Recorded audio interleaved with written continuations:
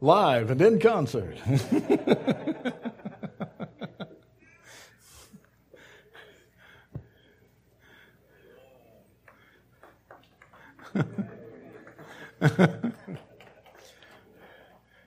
I haven't preached yet, you don't know.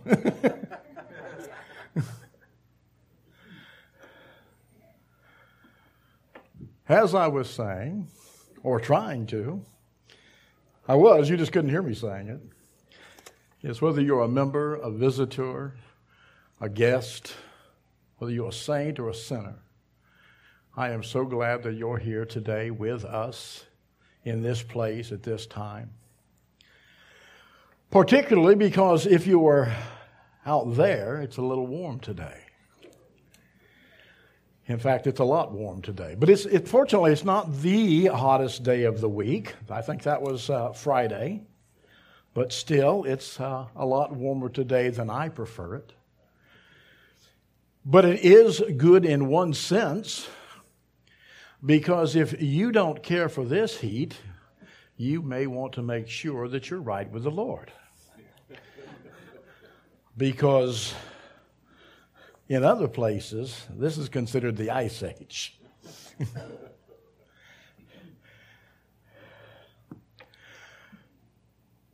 Studying for this sermon, I realized just how very, very blessed I really am. I've endured very little real suffering in my life. In fact, knowing some of the suffering that some of you have gone through and maybe are even going through now, knowing that there are those in other places who have been greatly persecuted for the name's sake of Christ, and ultimately knowing from Scripture the ultimate suffering endured by our Savior, Jesus Christ, for the sake of sinners on the cross at Calvary, I'm hesitant and maybe even a little ashamed to call what I've endured suffering. I found this definition of suffering. Suffering is that which is endured in either body, mind, or spirit as a result of that which is distressing, injurious, or painful. That's almost right, but not quite. What it misses is that suffering isn't just endured in either the body, mind, or spirit, but it's endured in all of them at the same time. Suffering doesn't affect just one aspect of our being, it affects every aspect of our being. Suffering affects the whole person. Now, the little suffering I have experienced, I didn't much like. No one in their right mind enjoys suffering. And I suspect that even those who aren't in their right mind still don't enjoy suffering. I think that the craziest lunatic ever to have lived disliked suffering. There is a certain degree of sanity that suffering brings out in us. Suffering is, by its very definition, painful. And our natural response to pain is to get rid of it, to escape it as quickly and completely as we possibly can. When we hurt, we want the hurting to stop. Now, some mistake suffering as an indicator of the absence of God. In our suffering, we begin to believe that God has abandoned us, that God has left the building, and we're on our own. Either God doesn't know or God doesn't care.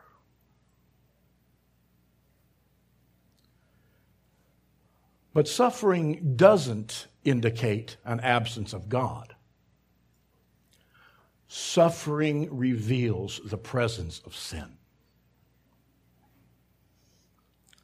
And today we're going to hear Paul's perspective on sin-spawned suffering and the gospel promise of redemptive relief.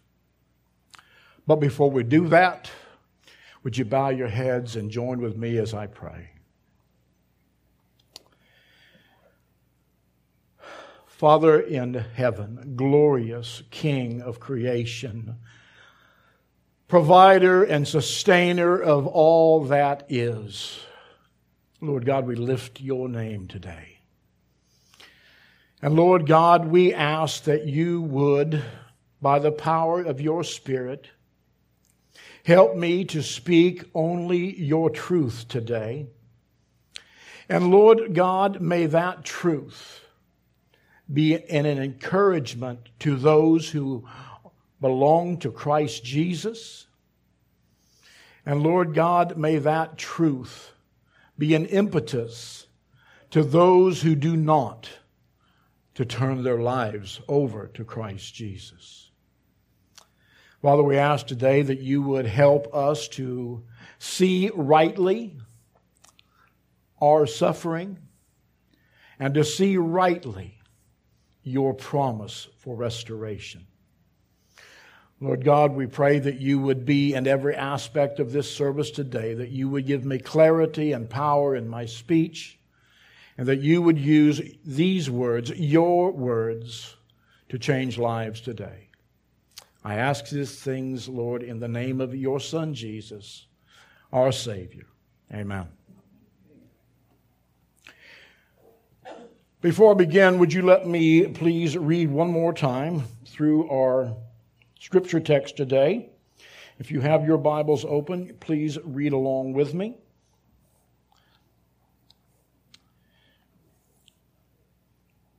I'll tell you what page it's on, but you don't have my Bible.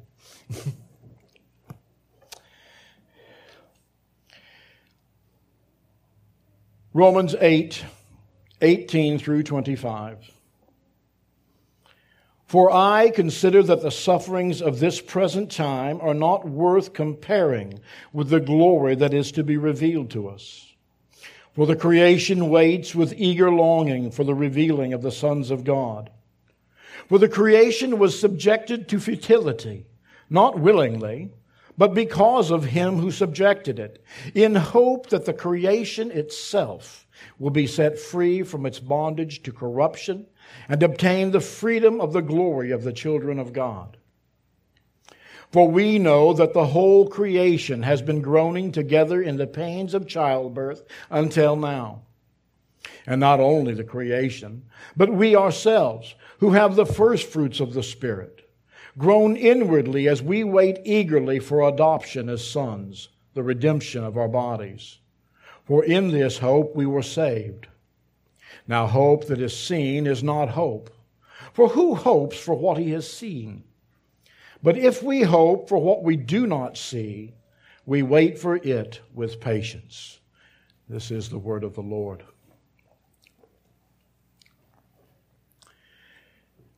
Our text today begins at verse 18. For I consider that the sufferings of this present time are not worth comparing with the glory that is to be revealed to us.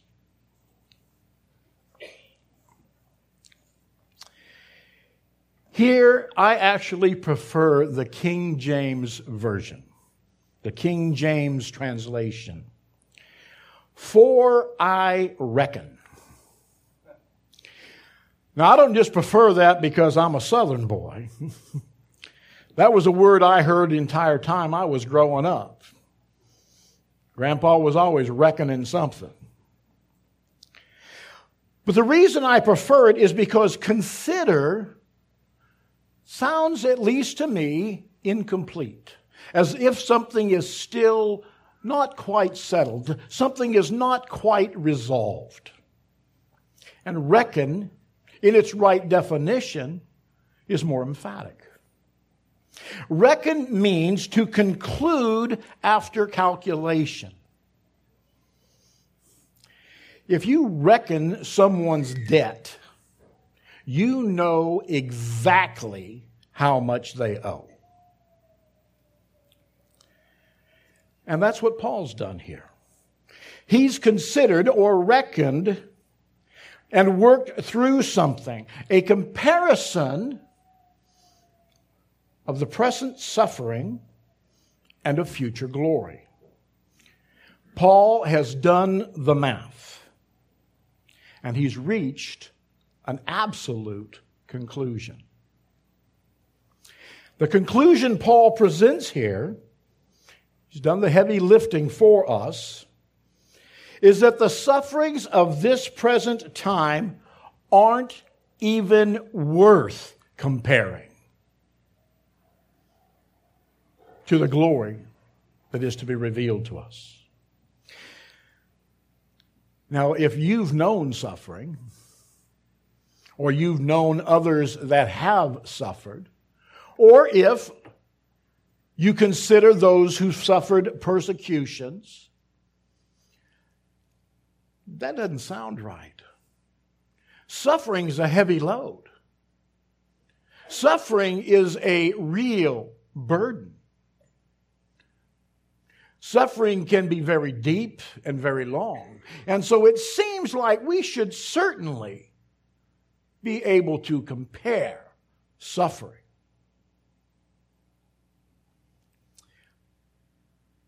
But Paul says that. Paul says that suffering isn't worth comparing to the glory to be revealed to us.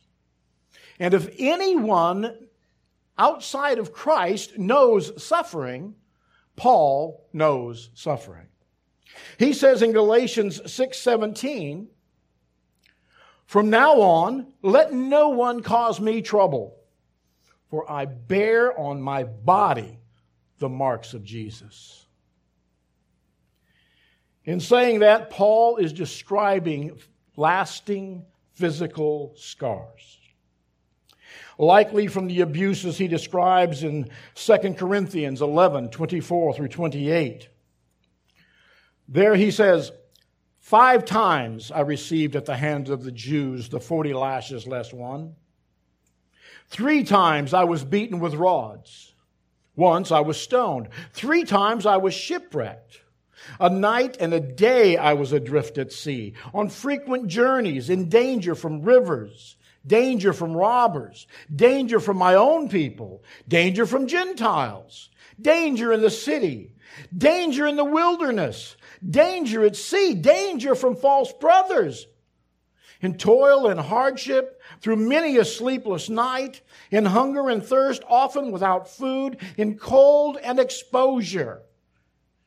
And apart from other things, there is the daily pressure on me of my anxiety for all the churches.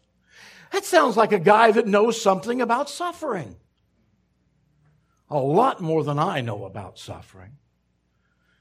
How many of you have been beaten with 39 lashes? Beaten with rods? Stoned? I don't mean that way.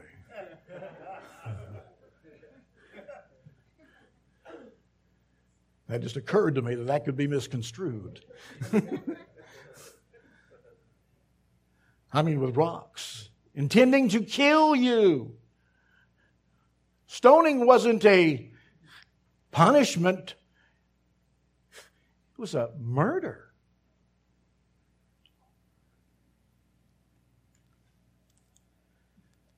Now, there are likely Christian martyrs who've suffered worse than Paul. And of course, Jesus' suffering was the greatest suffering of all. Every man, woman, and child suffering rolled into one doesn't equate to the suffering Jesus withstood for our sake. But Paul's suffering does significantly trump mine. So I really do want to hear what Paul has to say about suffering. But what I really want Paul to tell me, what I really want him to share with me, is which tool he recommends for eliminating suffering. I just don't want to get through it. I don't want to have it. I don't want to know suffering ever. That's what I want to know from Paul. And I want to know that because I'm a tool guy. I like tools. I have tools I'm not even sure what they do, but I'm really glad I have them. In fact, after service today, Linda's brothers and she are putting their folks' house on the market. And before they do that, there are two really large, really heavy, probably close to at least 800 pounds apiece, landscaping stones that we're going to evict from their house and move about 100 yards to our home.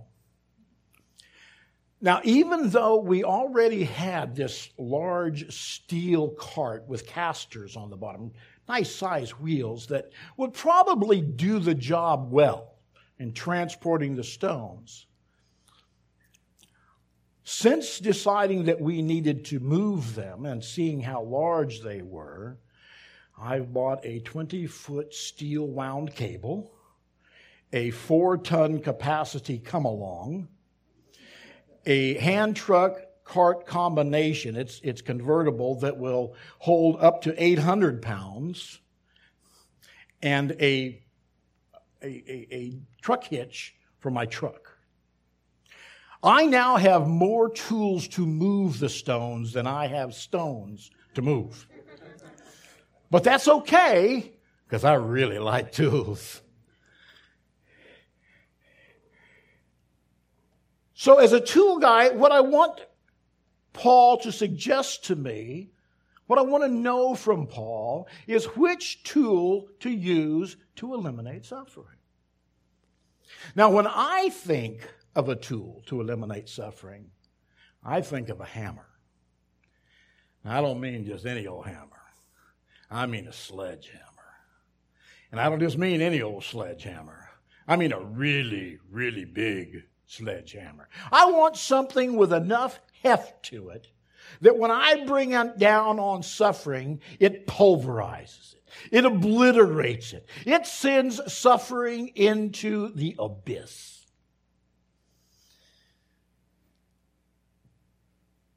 But Paul doesn't reach for a hammer. In fact, Paul doesn't reach for anything that will rid my life or your life or his life of suffering in any way. In response to suffering's scarring pain, Paul sets out a pair of scales. Now, Paul isn't denying or downplaying his suffering, but he says that he's measured their many occasions against God's promise of future glory. And he's come to the conclusion that the difference between the two is so immeasurably disproportionate that they're not even capable of being compared. They are incomparable. We can measure a lot of things.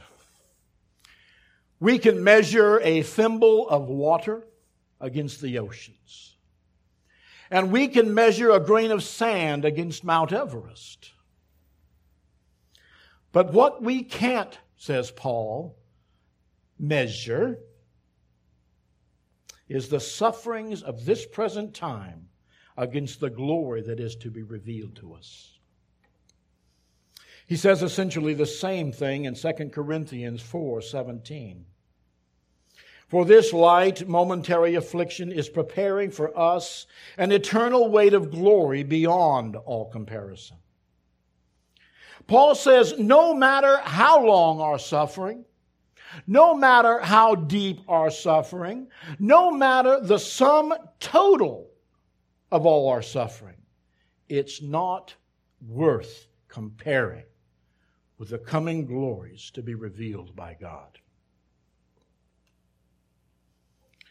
And though we must wait to see those glories that will be revealed to the children of God, we can see right now that Paul's eyes, Paul's thoughts, and Paul's hearts are fixed in the future and not on the present. Verse 19 tells us, for the creation waits with eager longing for the revealing of the sons of God. Here, Paul blends prophecy and poetry, personifying creation as a spectator, eagerly waiting for Christ's return and the glorious restoration to perfection of all those and all that is His.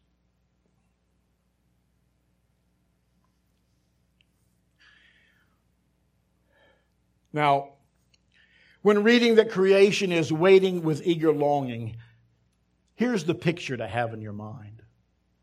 Picture a spectator standing on tiptoes with their neck stretched and their eyes fixed on the horizon. They're waiting at a finish line to see who has raced well and who will receive the prize. That's the kind of metaphor of the faithful that's presented in 1 Timothy 4:7 and 1 Corinthians 9:24. Creation is looking for the arrival at the finish line. God's children. And the reason for creation's eager longing is told to us in verses 20 through 22. Beginning in 20 and 21, for the creation was subjected to futility, not willingly, but because of Him who subjected it, in hope that the creation itself will be set free from its bondage to corruption and obtain the freedom of the glory of the children of God. What? There's a lot there. So let's begin here. When Paul says the creation, Paul does not mean all of creation.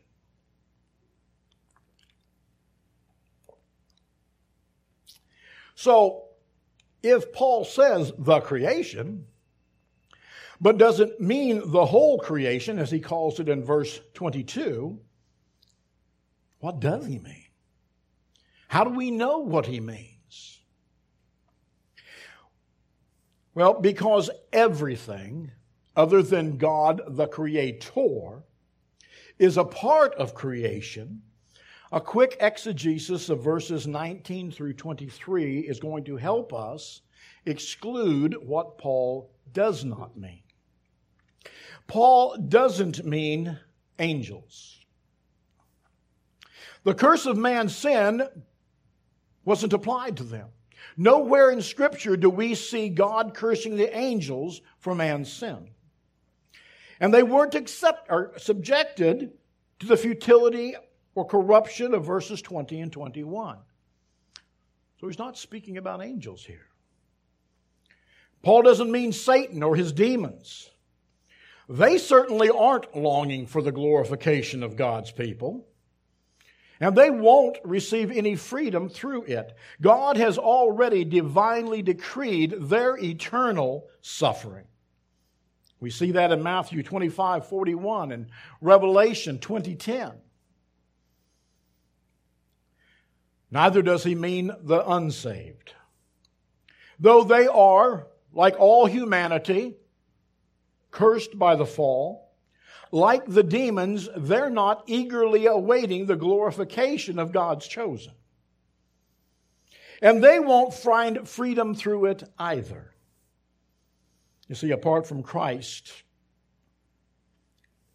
they will glorify God as vessels of wrath prepared for destruction. We find that in verses 9 through 21, or 9:21 through 22 of Romans. They will glorify God, but the glory of God won't be revealed to them. And he doesn't mean Christians. Believers aren't included here. We can see that because they're spoken of separately in verses 23 through 25. So it's not angels, it's not Satan and the demons, it's not the unsaved, and it's not Christians. Who's Paul talking about when he says the creation? The only aspect of creation remaining is the subhuman aspect. MacArthur calls it the irrational part. And by that, he means the animals, the plants, and the non-living things of creation, mountains and oceans and rivers and heavenly bodies.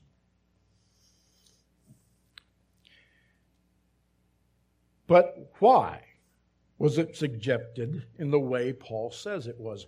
Nature isn't fallen or sinful.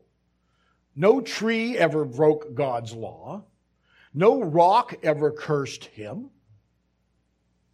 Nature didn't disobey God. So why, when Adam sinned, did God decree that creation should be subjected to destructive repercussions of sin?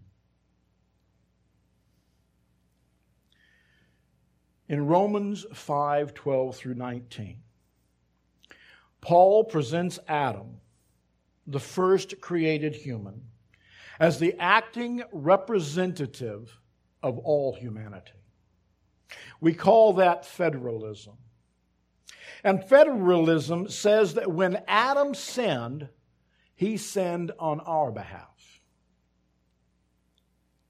Essentially, when Adam sinned, we sinned. When Adam sinned, I sinned. When Adam sinned, you sinned. He was our federal head. His fall was our fall. And here, in these two verses, Paul, with his typical vivid imagery, says that when Adam sinned, even creation was subjected by God to suffer futility and corruption in response to that sin. In Genesis 3:17, God said, "Cursed is the ground because of you." And Genesis 1:26 through 28 tells us that when Adam and Eve were created, God gave them dominion over the entirety of creation. David says the same thing in Psalm 8:5 through 8. "Yet you have made him," speaking of mankind, "a little lower than the heavenly beings, and crowned him with glory and honor. You have given him dominion over the works of your hands. You have put all things under his feet, all sheep and oxen, and also the beasts of the field, the birds of the heaven, and the fish of the sea, whatever passes along the paths of the sea." As a result, when Adam sinned, and by extension we sinned, God subjected the whole world, that part of the world that we spoke of and identified, to futility and enslaved it to corruption. Now, affected by sin, nature, the world, is no longer in the same condition that it was when God first created it. It has been frustrated in its purposes and no longer operates as God intended it. So consider this when you watching a nature show and you witness the kill or be killed brutality of nature, or you're prayerfully watching, or hopefully not, but maybe experiencing the catastrophe and destruction of natural disasters. Consider this. Those things aren't natural at all. Not natural in the sense that God designed and created them to be. That's the new normal, but it's not the created normal. The Old Testament prophets were prolific in their pronouncements of God's judgment on the land. Isaiah, Jeremiah. Listen to this description from Isaiah 24:1 and 3 through 6. Verse 1, "Behold, the Lord will empty the earth and make it desolate, and He will twist its surface and scatter its inhabitants." Verses 3 through 6, "The earth shall be utterly empty and utterly plundered, for the Lord has spoken this word. The earth mourns and withers. The world languishes and withers. The highest people of the earth languish. The earth lies defiled under its inhabitants, for they have transgressed the laws, violated the statutes, broken the everlasting covenant. Therefore a curse devours the earth, and its inhabitants suffer for their guilt." Douglas Moo believes that Paul may have been reflecting on those very words when recording our text in Romans 8:19 through 22. And it's not just Christians that are aware of this. Secular minds aren't blind to earth's condition either. But the world view of their philosophers and scientists would have us believe that humans are a plague, that we are the highest form of disease, and that the cure for the world's suffering is nothing less than the extinction of all mankind. And in one sense, because our sinful rebellion against God was what first perverted perfection, I can agree to our being accountable for creation's current condition. I can't deny that. Scripture teaches that. But Scripture goes on to argue against humanity's annihilation solving the problem. Romans 8:21 says that the cure for creation's suffering is the return of Christ Jesus and the restoration of God's people.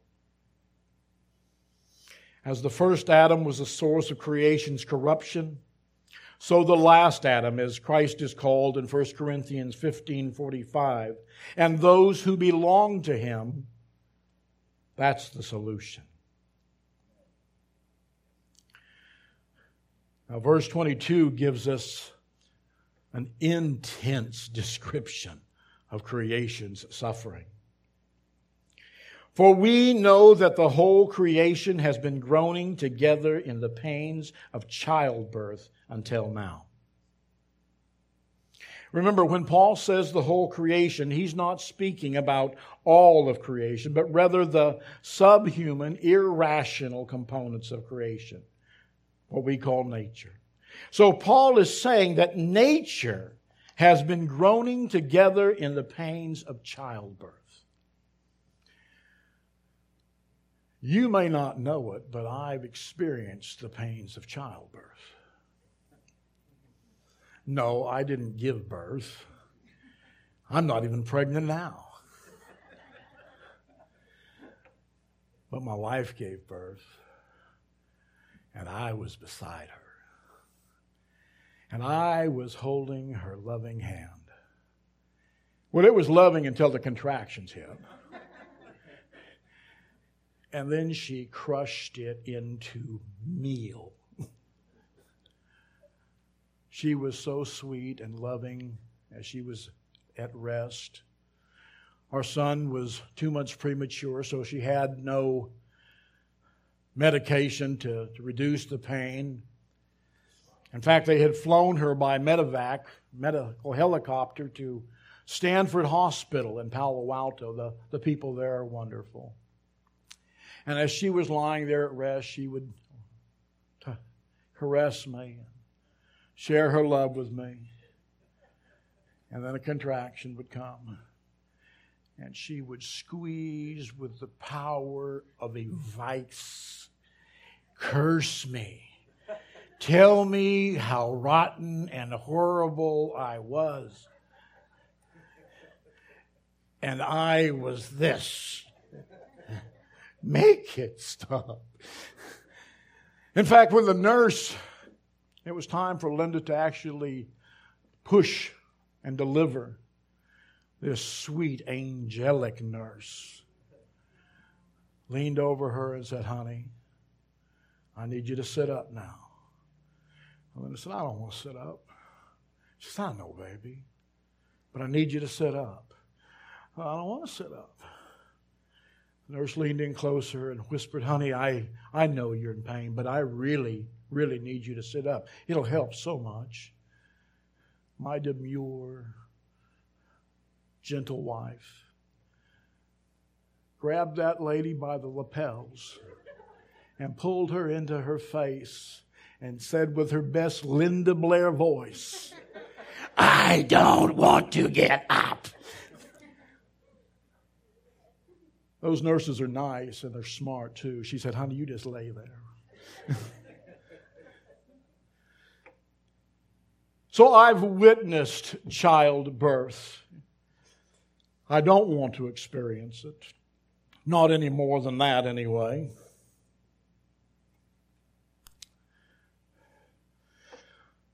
But just as it's true with mothers, it's here stated to be also true with nature and creation. That though the groanings described here are indeed sorrowful expressions of present pain, very real pain, they're also, and even more so, groanings filled with the anxious excitement of a pain endured with an expectation of the promise of new life. John 16:21 describes what the earth is going through as a mother bearing children. In saying "until now," Paul acknowledges that suffering and distress are creation's current condition. His intention isn't to presume the how or the what or the why of when and how that restoration will occur. His intention is to assure his readers then and now that the restoration promised is coming, and it's coming with Jesus. Peter likewise teaches in Acts 3:21 that the time for restoring all things about which God spoke by the mouth of his holy prophets long ago will not happen until Jesus returns. Both apostles are pointing to the future, a time when all of creation will be restored, returned to its original state. But that time, the moment of Christ's return, is a time known only to God. Matthew 24:36 says, "But concerning that day and hour no one knows, not even the angels of heaven, nor the Son, but the Father only. But whenever it may be, whenever it may come, we know that the second advent and that time of restoration are inseparably linked together. And we know this, that when it comes, the day of the Lord, it will be a glorious day. Revelations 21, 1 through 5. Then I saw a new heaven and a new earth. For the first heaven and the first earth had passed away, and the sea was no more. And I saw the holy city, New Jerusalem, coming down out of heaven from God, prepared as a bride adorned for her husband. And I heard a loud voice from the throne saying, Behold, the dwelling place of God is with man. He will dwell with them, and they will be His people, and God Himself will be with them as their God. He will wipe away every tear from their eyes, and death shall be no more. Neither shall there be mourning, nor crying, nor pain any more, for the former things have passed away. And He who was seated on the throne said, Behold, I am making all things new. Also, He said, Write this down, for these words are trustworthy and true. And of course, we read Isaiah's dark and foreboding prophecy of earth's devastation earlier, but he didn't always write foreboding, ominous things. Listen to these words of creation's promised restoration from Isaiah in 11, 6 through 10. The wolf shall dwell with the lamb, and the leopard shall lay down with the young goat, and the calf and the lion and the fattened calf together, and a little child shall lead them. The cow and the bear shall graze, their young shall lie down together, and the lion shall eat straw like the ox. The nursing child shall play over the hole of the cobra, and the weaned child shall put his hand on the adder's den. They shall not hurt or destroy in all my holy mountain, for the earth shall be full of the knowledge of the Lord as the waters cover the sea. In that day, the root of Jesse, who shall stand as a signal for the peoples, of him shall the nations inquire, and his resting place shall be glorious. Looking forward to that day. With verse 23 now, Paul shifts focus.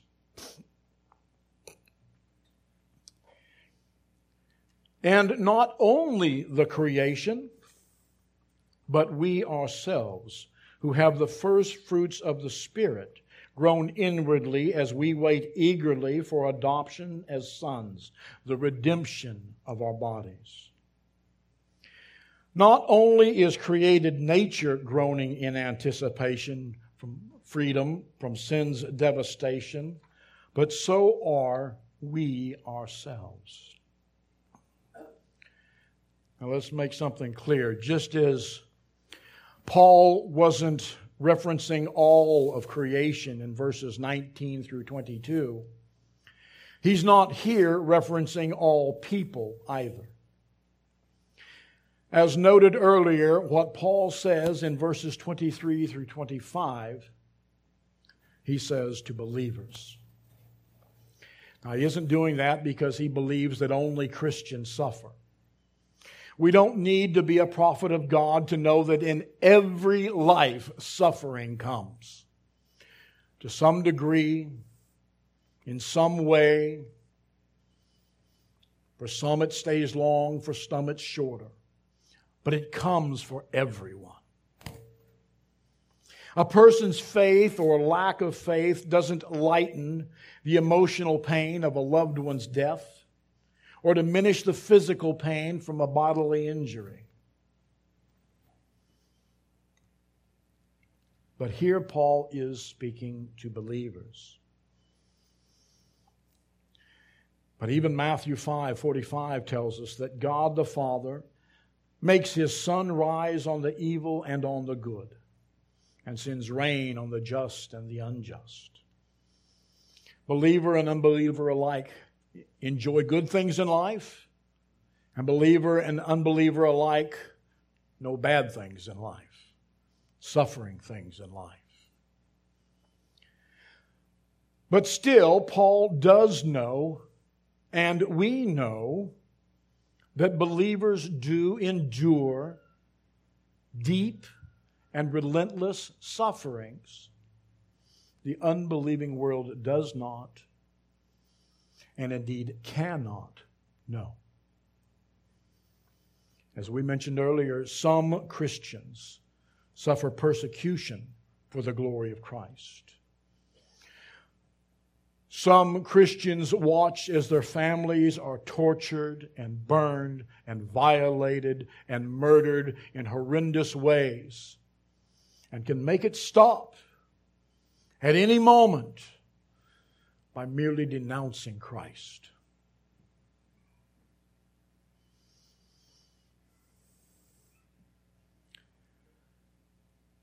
Non-believers don't fear that persecution.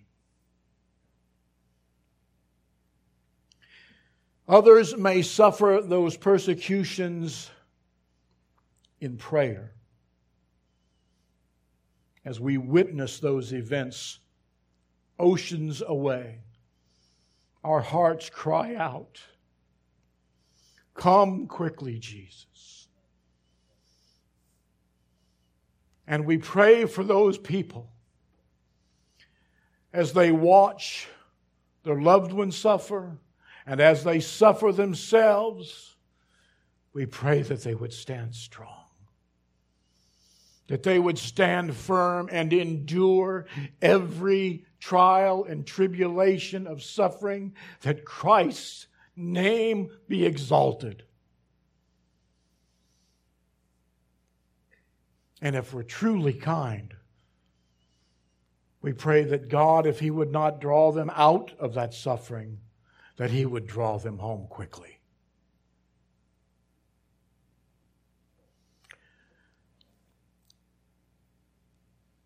But all Christians suffer and grieve one thing: the presence of sin in our lives.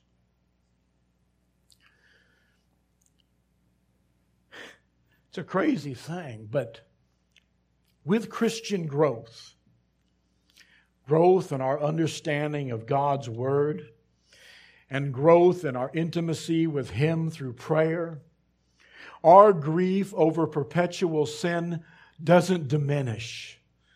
It actually increases. As we grow more familiar with our sins against God, we are in ever greater degrees of suffering because of it. In one sense, our grieving over remaining sin is a barometer of true conversion. If someone says, for instance, that they're a Christian, but feels no pain or injury over their persistent sins, or lacks an urgency in ridding themselves and mortifying that sin, sincere questions should arise over the validity of their place in Christ. In first drawing us to Christ, the Holy Spirit gave sight to our once blind eyes, and we saw and hated sin for what it really is: a violation of God's law, a rebellion against His rightful, sovereign authority, and the most horrendous kind of rejection of His love.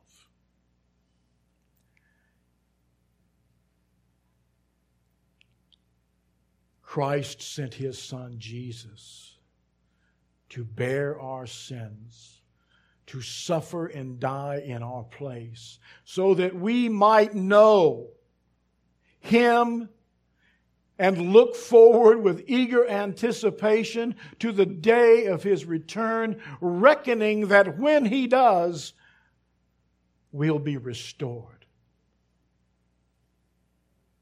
and know Him in perfect bodies and in perfect fellowship. God loved us so much that He gave us His Son.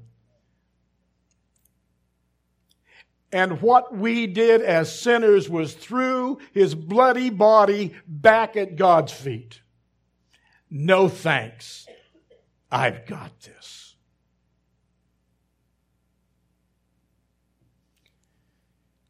So if sin doesn't grieve you, you should check yourself. Examine yourself, the Scriptures say, to make sure your calling and election is sure.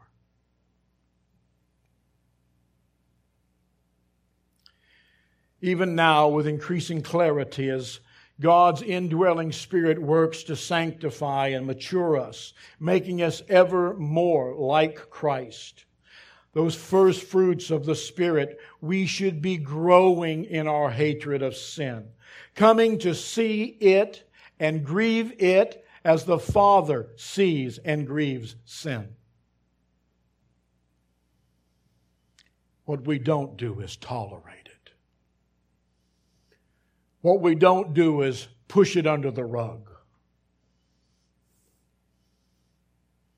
We ask God to kill it in us. But ultimately, a believer grieves sin, and his own sin the very, very most, because we see it as the ultimate cause of Jesus going to the cross. When I think of my sin, I think of the hammer that drove the nails. I think of the nails that pierced the flesh. I think of the spear that pierced His side. I hear the mocking voices, cursing, insulting, denying. And I hear them in my voice because they were my voice. I was the one that drove the spear. I was the one that wielded the hammer. I was the one that steadied the nail. It was my spit. It was my slap. It was my voice. And so I hate sin. May God give me an ever-increasing hatred of my sin.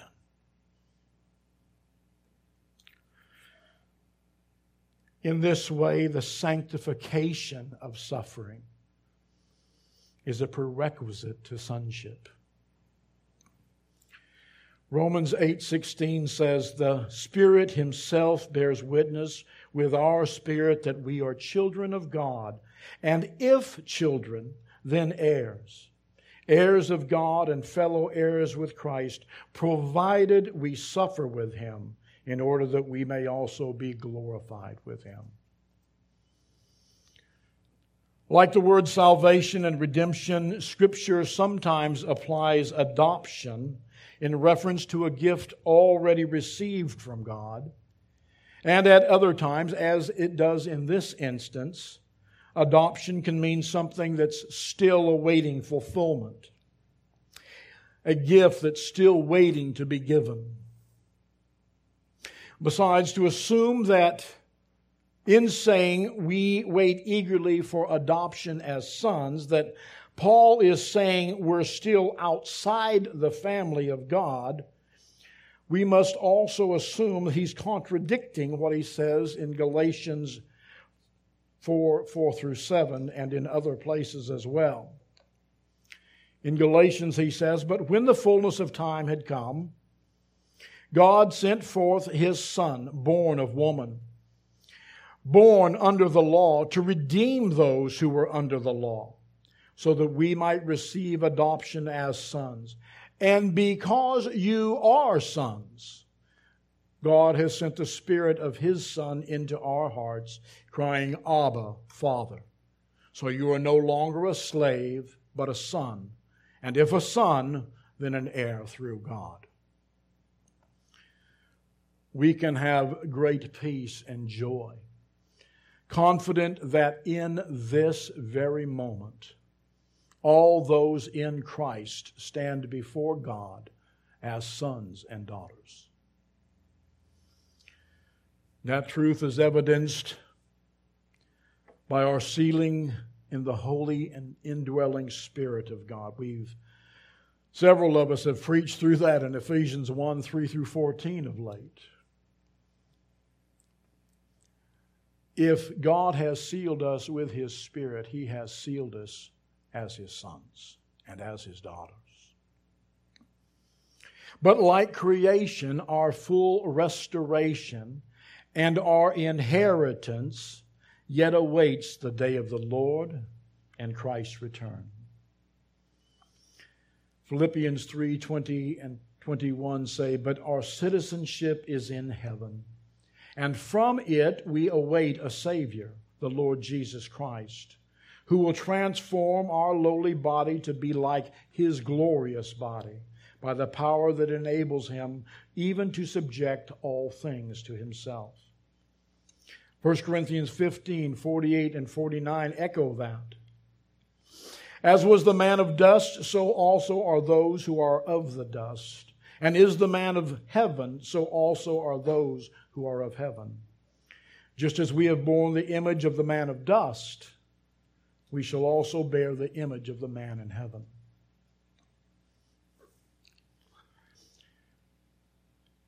Verses 8, 24, and 25 are our final verses. "For in this hope we were saved. Now hope that is seen is not hope. For who hopes for what he sees? But if we hope for what we do not see, we wait for it with patience."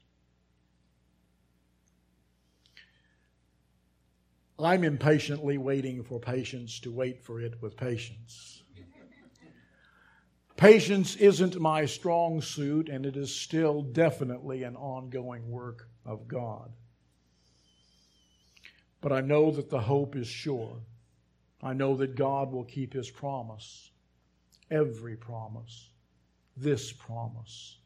And so I wait and I watch. But I don't, and you shouldn't, just wait patiently. You should wait prepared.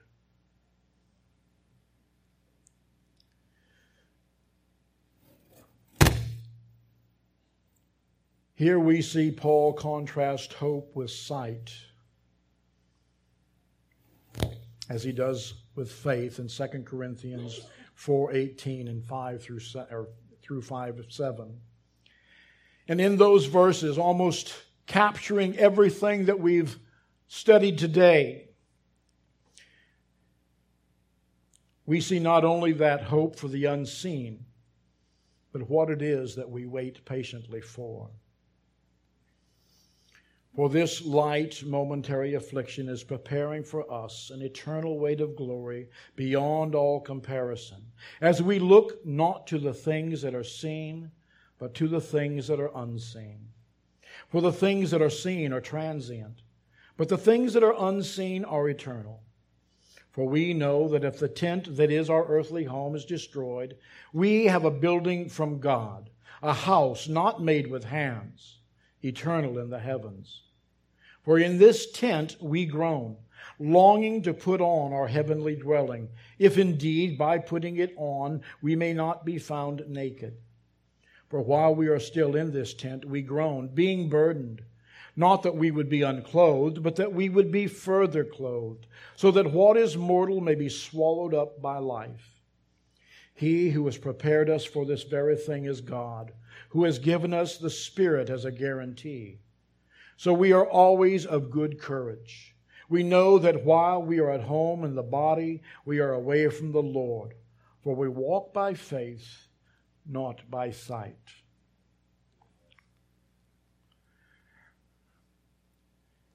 In conclusion, as we wait in patient hope, patiently enduring this life's suffering, trials, and tribulations, we can have full confidence as we fix our eyes not on the suffering, but on the promise of Christ's soon return, the glorious restoration of God's children and His creation. We're not eagerly awaiting the end times. We're eagerly awaiting the beginning of our eternity. It's going to be an eternity spent in a restored and perfected body. And most beautifully and wonderfully of all, it'll be an eternity spent in the presence of our glorious God and King. But again, even though as we wait patiently, we must also wait prepared. Matthew 25, 1 through 13 reads thus.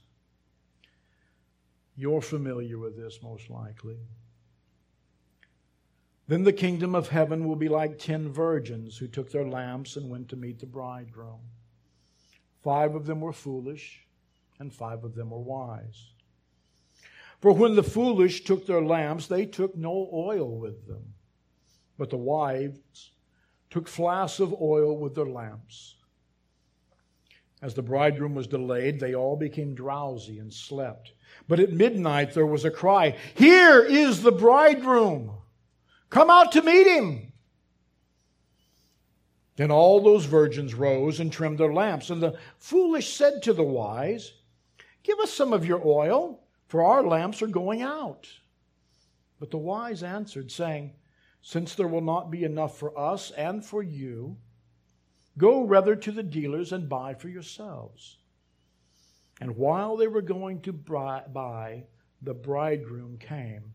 And those who were ready went in with him to the marriage feast, and the door was shut.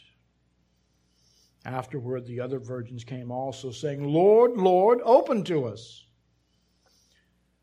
But he answered, "Truly I say to you, I do not know you. Watch therefore, for you know neither the day nor the hour." Christian, whatever you have suffered, whatever suffering you're enduring today, or whatever suffering may afflict you tomorrow, know that you can believe God's promise and Paul's reckoning that it is but a light and momentary affliction and incomparable to the coming glory of Christ's imminent return and the restoration of all things. What is comparable? What is sadly comparable is the suffering of those who are in Christ and the suffering of those who are not. For those who are in Christ should every moment, every second of every day, from birth to death, be a moment filled with painful sufferings. There will for you come a day of freedom and everlasting joy. A day when God, as it says in Revelation 21:4, wipes away every tear from their eyes, and death shall be no more. Neither shall there be mourning, nor crying, nor pain any more, for the former things have passed away. Suffering and death and tragedy and loss and pain will have passed away. But for those who aren't in Christ, to the contrary, if every second of your every day is filled with nothing but gladness, happiness, laughter, and pleasures, the day of the Lord is coming for you too. And Revelation 21:8, just 4 verses beyond what we just read, says this: "And on that day for the cowardly, the faithless, the detestable, As for murderers, the sexually immoral, sorcerers, idolaters, and all liars, their portion will be in the lake that burns with fire and sulfur, which is the second death. Eternal death. Eternal suffering. No one here wants you to know that suffering. No one here wants you to leave today without a personal relationship, a redemptive relationship, a rescuing relationship with Jesus Christ. Jesus doesn't want you to know that suffering either. He took the suffering for you, that you might not know it, but that rather you would know eternal joy with Him in paradise. So, if you'd like to talk to someone about what the Bible calls the reason for the hope that is in us, I'll be available up here after service. Or you can just find a face that looks glad. After hearing a sermon on suffering, they still look glad. It's probably because they know it's temporal and that Christ's promise is coming. Find me or find them and just ask them, what's this all about? What's this all about? I'd like to hear something more about Jesus.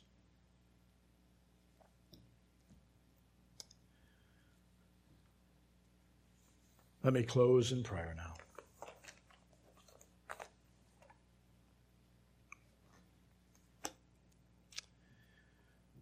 Father in heaven, good and glorious Lord, we are so grateful that in whatever our circumstance, whether it is pleasurable or painful, whether it is delight or disaster, that, Lord God, for those who know Christ and have been rescued by His atoning death, we can look at this as a light and momentary affliction.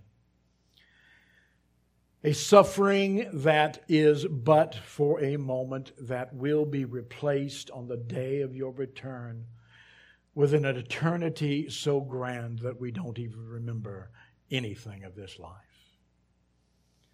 Father, may that day come soon. May Christ return in His glory. Oh, what a wonder it would be to witness that.